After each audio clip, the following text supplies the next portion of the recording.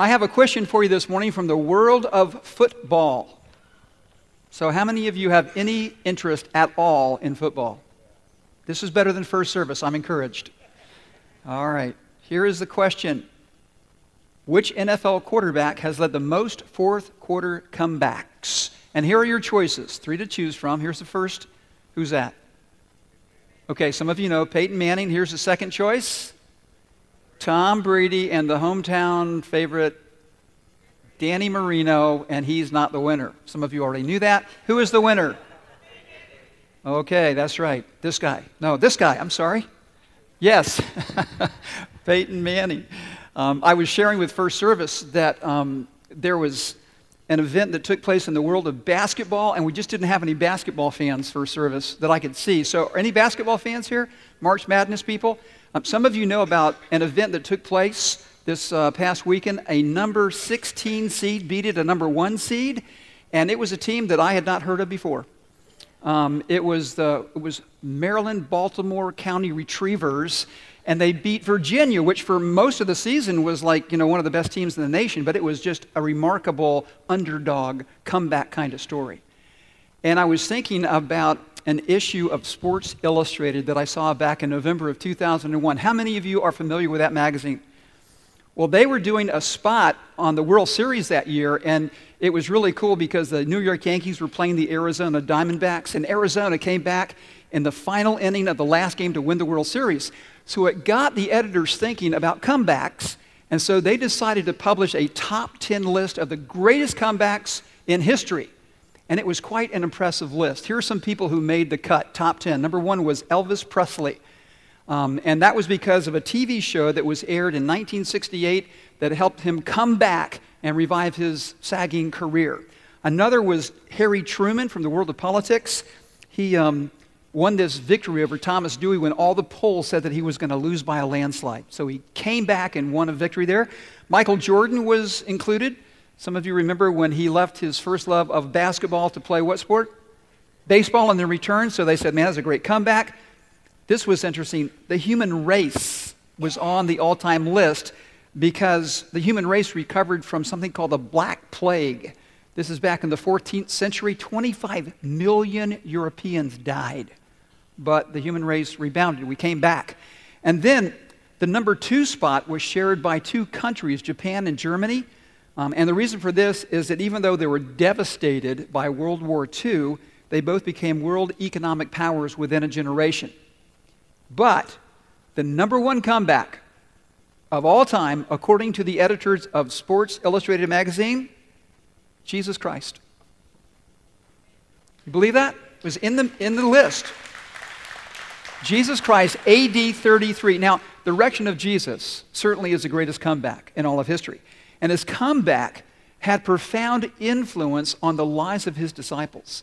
And so here's the question that I want us to consider this morning. What can we learn from the story of Jesus and his disciples that can help us come back from failure? Now, think with me about this. How many of you have ever watched a little child learn to walk? All of us have been through that experience. We've helped little kids walk. Look at this really cute picture. Isn't that adorable? Now, if that child is learning to walk and the helpful person lets go of their hands, what's going to happen to the baby? It's going to fall right on its bottom. Now, can you imagine a baby saying to him or herself, man, I'm not cut out for walking. I can't believe how clumsy I am. I think I'm just going to remain a crawler for the rest of my life. They don't say that. They don't think that. What do? They get up and they try again and again, and failure after failure, they finally learn to walk. But it seems that as we get older, we have a growing fear of failure. And so today, I want us to think about what do we do with our failure and our fear of failure. And here's why that's such an important question. Because failure is an experience that everyone faces. Nobody gets a pass. Nobody is exempt. We all experience failure, and that was true of Jesus' disciples. Look at these verses. Tonight, all of you will desert me, Jesus told them. For the scriptures say, God will strike the shepherd, and the sheep of the flock will be scattered. But after I have been raised from the dead, I will go ahead of you to Galilee and meet you there. Now, how did the disciples respond to this incredible news that Jesus shares with them? Peter declared, even if everyone else deserts you, I never will. Peter, Jesus replied, truth is, this very night, before the rooster crows, you will deny me 3 times. No, Peter insisted, not even if I have to die with you, I will never deny you. And notice this, all the other disciples vowed the same. When the disciples failed Jesus, was Jesus surprised? No. When you and I failed Jesus, is he surprised? No, because failure is an experience that we all face. Now think about this. Think about some of the arenas in which you have failed throughout your life. Think about school. And you don't have to raise your hand. Ever fail a pop quiz? Or a test? Or a course? Or a grade? And then there is the world of sports. Maybe you failed to make the team or make first team. You weren't a starter. Or maybe your team lost an important game or even a championship. And then there's the world of work. And there's all these ways that we can fail. We can fail to get the job. We can fail to keep the job. Maybe you launched a small business and it just didn't work out. I read a story this week about failure at work. It was actually from England when the firefighters went on strike and the British Army was called on to provide emergency firefighting services. And they got a call from this elderly lady who wanted them to rescue her cat. So they came out, they rescued the cat in record time, and they were getting ready to leave, and the lady said, oh, no, you guys are heroes. I want you to come in and talk to me and have tea. And so they did, and they were hanging out and having a great time. So they got in the fire truck to drive away, and they were waving, and they were distracted, and the fire truck ran over her cat and killed it. Talk about a colossal failure. And then, how about this? Any of you ever try to do something? Maybe you saw a TV show, a do-it-yourself project, and you thought, I can do that. And you go and get all the supplies, and about halfway through, you go, I need to call for help. There are all kinds of failures. What about this? Some of you like to garden. Any gardeners here? Yeah, some of you thought you had a green thumb. It turned out you had a black thumb because your plants all died, and you had this sense of failure.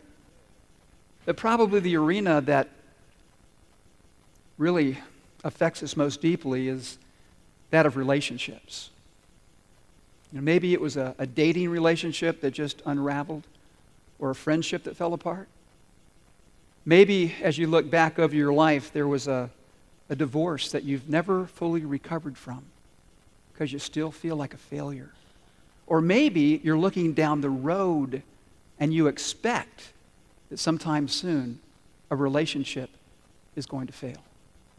What do we do with our failure? That's such an important question because we all experience it and nobody likes it. And this is, church, this is something that I think is really important because sometimes when people encounter failure, they're energized by it. And other people are paralyzed by failure. Sometimes people fail and it pushes them to new commitments and new courage and they just keep moving forward. And other people are utterly defeated by failure. And that's because of this principle on your outline. Take a look at this. It says failure can be a tyrant that destroys your life.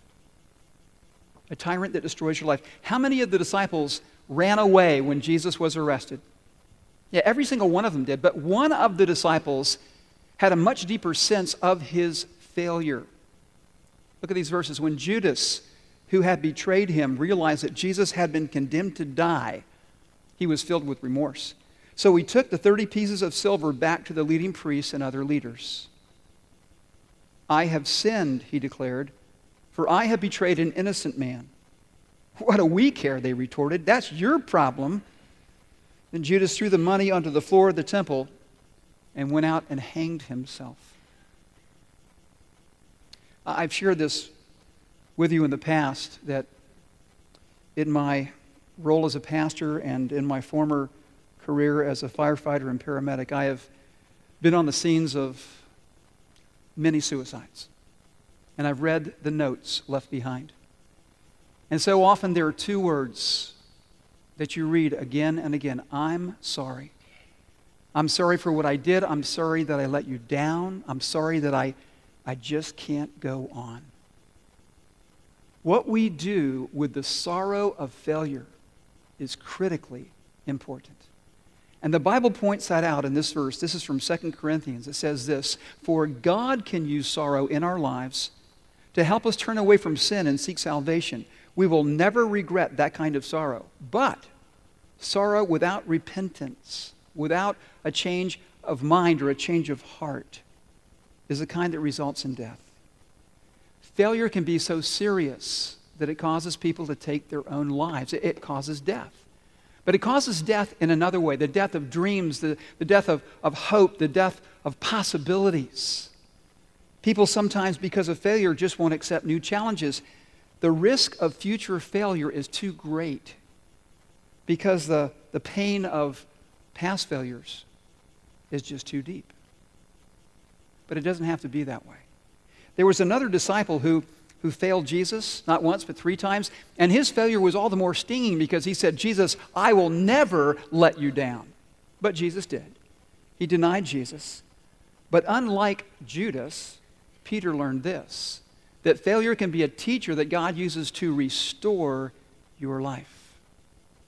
Failure can be a teacher that God uses to restore your life. Somebody asked Winston Churchill one time, what most prepared you to lead Great Britain through World War II. Now, some of you may remember that Great Britain virtually stood alone against Nazi Germany. And so in response to that question, what prepared you the best? This is what Churchill said. "It was the time I repeated a class in grade school." The interviewer said, "You mean you flunked a grade?" Churchill said, "I never flunked in my life. I was given a second opportunity to get it right." Failure can be a teacher that moves us forward. There's a fascinating story in a book called Art and Fear, and it talks about how failure is closely tied to learning. There was a ceramics teacher, and this is what he did. He took his class and divided it in half. This half of the class was going to be graded on the number of pots they produced, the quantity of pots. So if you turned like 50 pounds of pots, you got an A, 40, you get a B, and so on. And then the other part of the class, the other half, was going to be graded on the quality that they produced. So they only had to make 1 pot, but it better be really, really good. And what was interesting is that the best quality pots came from the group that were making the most pots. Because this is what happened. As they were making pots over and over again, they were constantly learning from their mistakes and growing in their ability as artists. Now the other group, the quality group, they would sit around and talk about the perfect pot. And they would theorize and be anxious that it wasn't going to be perfect. And what's fascinating is that with pottery, trying and failing, and then learning from failure and trying again, produces the best result. That's so often true in our lives as well. Because listen, when you fail, you get to choose the role you will assign your failure. It can be a tyrant that hurts you, or it can be a teacher that helps you. Now, Peter allowed Jesus to use a failure in his life to move him to a greater commitment to Jesus and to a restored relationship. And think about this. What happens to Peter after he fails? What does he go back to doing? What was he doing before Jesus called him? Yeah, he was a fisherman. Because he may fail as a disciple, but he knows how to fish, so he wants to do something that will make him feel successful. So he goes fishing, and there's a story. This is in John's Gospel, chapter 21. And Peter and his friends have been out fishing all night long. They haven't caught a single thing. And so the sun's coming up, and they see this shadowy figure on the beach. And this person yells out, "Hey, you caught any fish?" And they yell back, "No." And this person has the audacity to say, "Well, throw your net on the other side of the boat." And they do, and suddenly that net is about to break because it's filled with fish. And John looks at Peter and says, "Peter, it's the Lord." And Peter, impetuous Peter, doesn't wait for the boat to get to shore. He just dives in the water. And you can imagine the scene. Here's Jesus. He's sitting near this charcoal fire, and Peter comes up dripping wet. The other disciples are following closely behind him. And it must have been really tense because they all know it's Jesus, but nobody wants to say a word or ask him who he is. We pick the story up in these verses in John's Gospel. This was now the 3rd time Jesus appeared to his disciples after he was raised from the dead. When they had finished eating, Jesus said to Simon Peter, "Simon, son of John, do you truly love me more than these?" Now, that word "these" is not a reference to the other disciples. It's a reference to the fish. Peter do you love me more than these fish that you just caught? How does Peter respond? Yes, Lord, he said. You know that I love you. Jesus said, feed my lambs. Again, Jesus said, Simon, son of John, do you truly love me? He answered, yes, Lord, you know that I love you. Jesus said, take care of my sheep. The third time he said to him, Simon, son of John, do you love me? Peter was hurt because Jesus asked him the third time, do you love me? He said, Lord, you know all things. You know that I love you. Jesus said, feed my sheep. 3 times Peter denied Jesus. 3 times Jesus said, Peter, do you love me? You see, Jesus wanted Peter to move past his failure. And friends, that's true for me and you as well. Jesus wants us to move beyond our failure. But how can we do that? How can we move beyond failure? And there are 2 important principles that I want to point out from this story. And the first is this: examine your heart so that you can understand and own your failure. Examine your heart so you can understand and own your failure. Now, when you fail, who do you typically blame for your failure? Yeah, everybody but yourself. It could be the circumstances, it could be other people. We can make 1,000 excuses, but so often we don't take personal responsibility for our failure. And one of the lessons here is that Jesus is calling Peter to take a look at his heart. Peter, do you love me? Now notice what Peter doesn't say. Peter doesn't say, well, you know what, Lord, truth is, I was right there in the garden, and the soldiers came in. I pulled out my sword, and I even cut this guy's ear off, and I was ready to fight, and you told me to put my sword away. So whose fault is it? Peter didn't say that. He didn't say, you know, Lord, did you see the size of those soldiers? These guys are huge. I mean, if these other guys hadn't run away, I wouldn't have run away either. Peter never made an excuse. And notice this. Jesus says, Peter, do you love me more than these fish that you just caught? Which is another way of saying, Peter, do I really have first place in your life? Now, church, this is a critical question when it comes to dealing with failure because, and listen carefully, anything that hinders your relationship with Jesus, anything that competes with God for first place in your life will ultimately cause you to fail. Do you realize that? And the flip side is true. Anything that enables you to grow in your relationship with Jesus and become more like Him will enable you to succeed. There's a writer, his name is Morris West, and he said this: if a man is centered on himself, the smallest risk is too great for him because both success and failure can destroy him. But if he's centered on God, then no risk is too great because success is already guaranteed, the successful union of the creature and the Creator. Now, to move beyond failure, we have to understand and own our failure. And here's something else we have to do. We have to take action to put our failure behind us. Take action to put your failure behind you. Even though Peter has failed, Jesus is calling him to take action. He says, Peter, feed my sheep, tend my lambs. Peter, I'm going to reinstate you to ministry to do what I've created you to do so you can fulfill your purpose, so you can minister to other people in this world. And even though Peter is a broken man, Jesus can still use him. And that's true of us. Even though we are broken people, God can still use us to carry out His purpose. And I think this is so very important. When we fail, we have to understand our failure. We have to own our failure. But then we have to get up and move beyond our failure. And the thing that is so difficult sometimes is to take that first step. But when we don't move beyond our failure, we start feeling helpless. We start feeling hopeless. And we do this. We procrastinate. Why? Because we're afraid that we might fail again. Or sometimes we avoid situations where we might have to take a risk because we're afraid we might fail. Or we do this. We have this pain in our heart because of all this past failure and regret. So what do? We try to find a way to ease the pain. And of course, as we do that, our lives can begin to unravel. Think about marriage for just a moment. What is it that causes the death of a marriage. And I think this is the foundational thing. It's a loss of hope. When you no longer hope that your marriage can change, when you no longer hope that you can change, you stop trying. And when you stop trying, things begin to really go south. There's no motivation. But think about this, and we know this is true. If you got the union of two imperfect people, which is what marriage is all about, two people who fail, both of them need to own their failure. Both of them need to understand their failure. Both of them need to get up by God's grace and move forward, because when you do that, it restores hope. And here's why that's so important, because everybody fails. And church, this is the beauty of the gospel.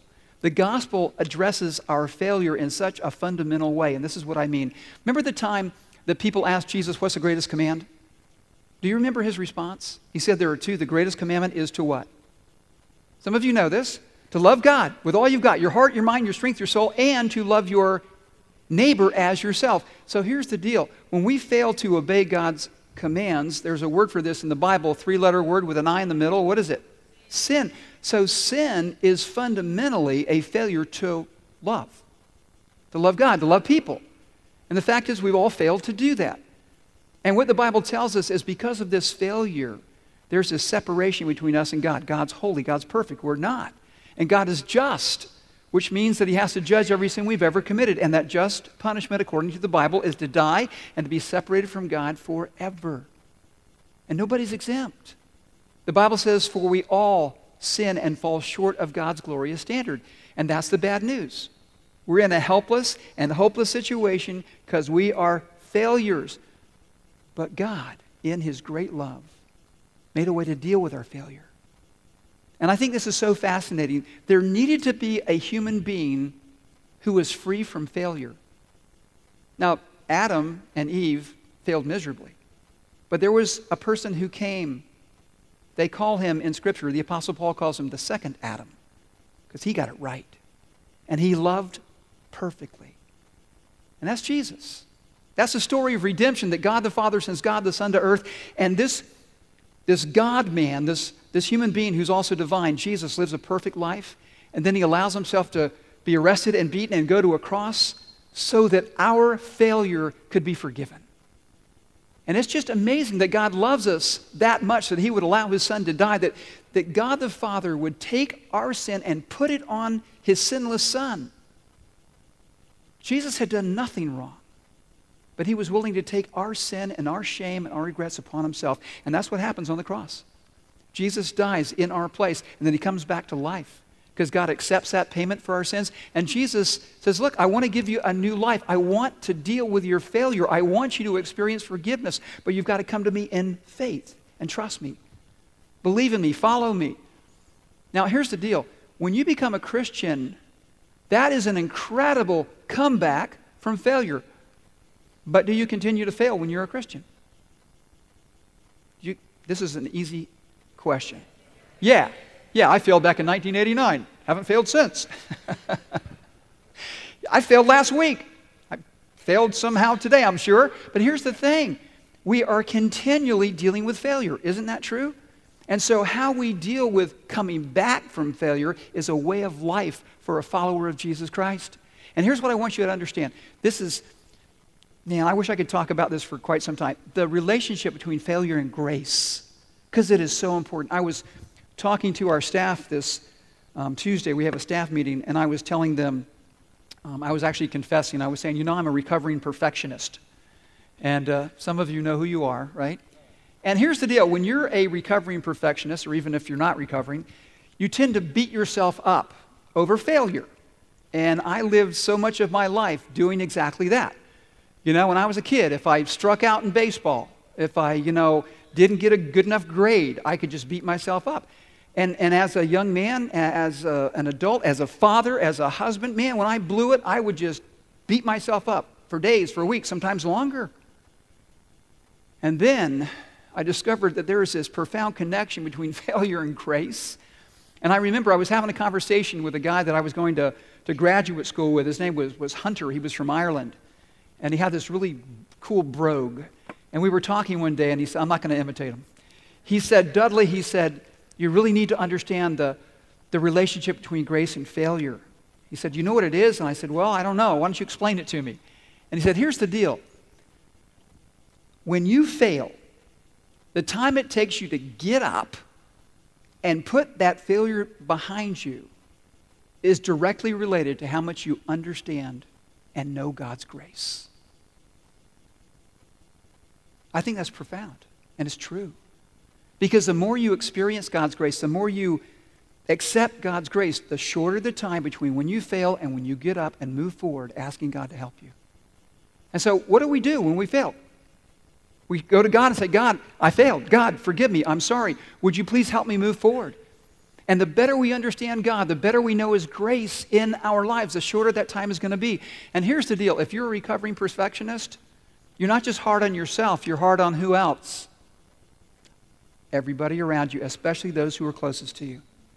And understanding grace is so critical to those relationships because what you need to do is open your heart to God's grace. There is a waterfall of grace that we can stand under and accept this grace for ourselves and then give that grace to others.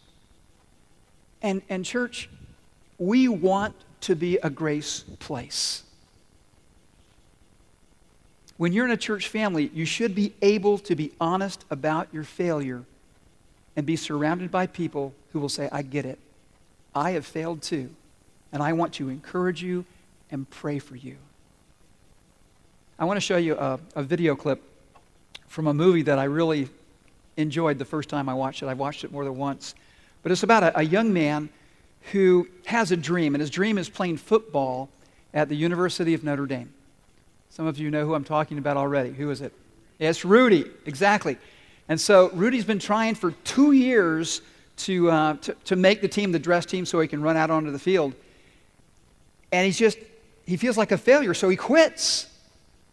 And then he has this unlikely conversation with this person who knows all too well the cost of quitting. Let's take a look.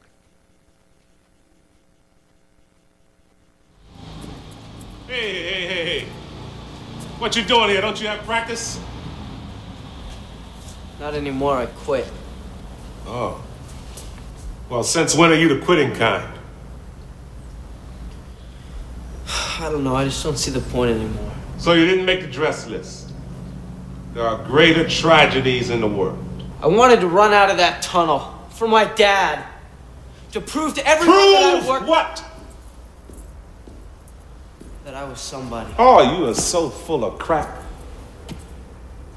You're 5 feet nothing. 100 and nothing. And you got hardly a speck of athletic ability. And you hung in with the best college football team in the land for 2 years. And you're also going to walk out of here with a degree from the University of Notre Dame. In this lifetime, you don't have to prove nothing to nobody except yourself. And after what you've gone through, if you haven't done that by now, it ain't going to never happen.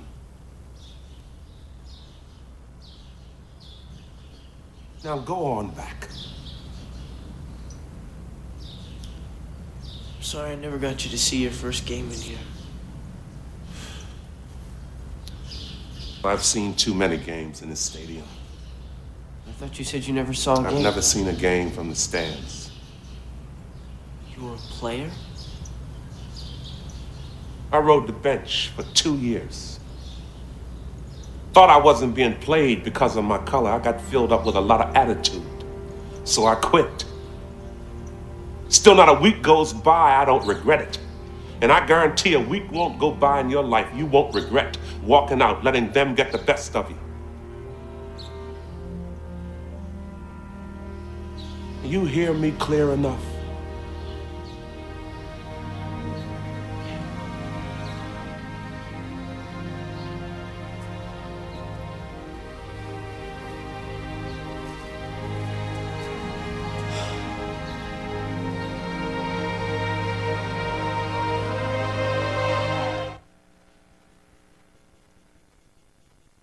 As I watched that clip this week, I was thinking that God is able to redeem our failures. And we can learn things when we fail. Things that we can share with other people to encourage them, to tell them to hang in there and not give up. And when it comes to regrets, realize this, that we can't change the past, and we know that. But we can write a new future depending on God. And church, Easter is right around the corner. And Easter is a time that people can come and hear a message about coming back from failure. And I want to encourage you to invite people to fill up these chairs. People in your family, friends, people at work, people at school, wherever they happen to be. Because the message of Easter is a message for all of us. Because we've all failed. And we all need to know how we can make a comeback by depending on the one who made the greatest comeback of all time. Let's pray. Father, thank you so much this morning for your grace. A grace that not only brings us to faith, a grace that forgives us, a grace that sets us free. And God, I pray that this truth of the gospel would deeply penetrate our hearts, that we would understand, Lord, that our past is really forgiven, that we can let go of shame, of regret, of guilt over things in our past. Your scripture says that if anyone is in Christ, they are a new creation. God, help us to really believe that. And Father, if there's somebody here this morning who's never experienced that freedom from the past, I pray that right here, right now, they would just say, God, I need you. I failed in so many ways, and I just confess that to you. I believe Jesus died to pay for my sins. I believe he came back to life to give me a new life, and God, do I need one. And Father, I thank you that this new life with Jesus is a life where we can experience healing and hope. And God, I pray too that you would enable us to have, Lord, really the desire and the courage to share this message with others. For we pray this in Jesus' name. Amen.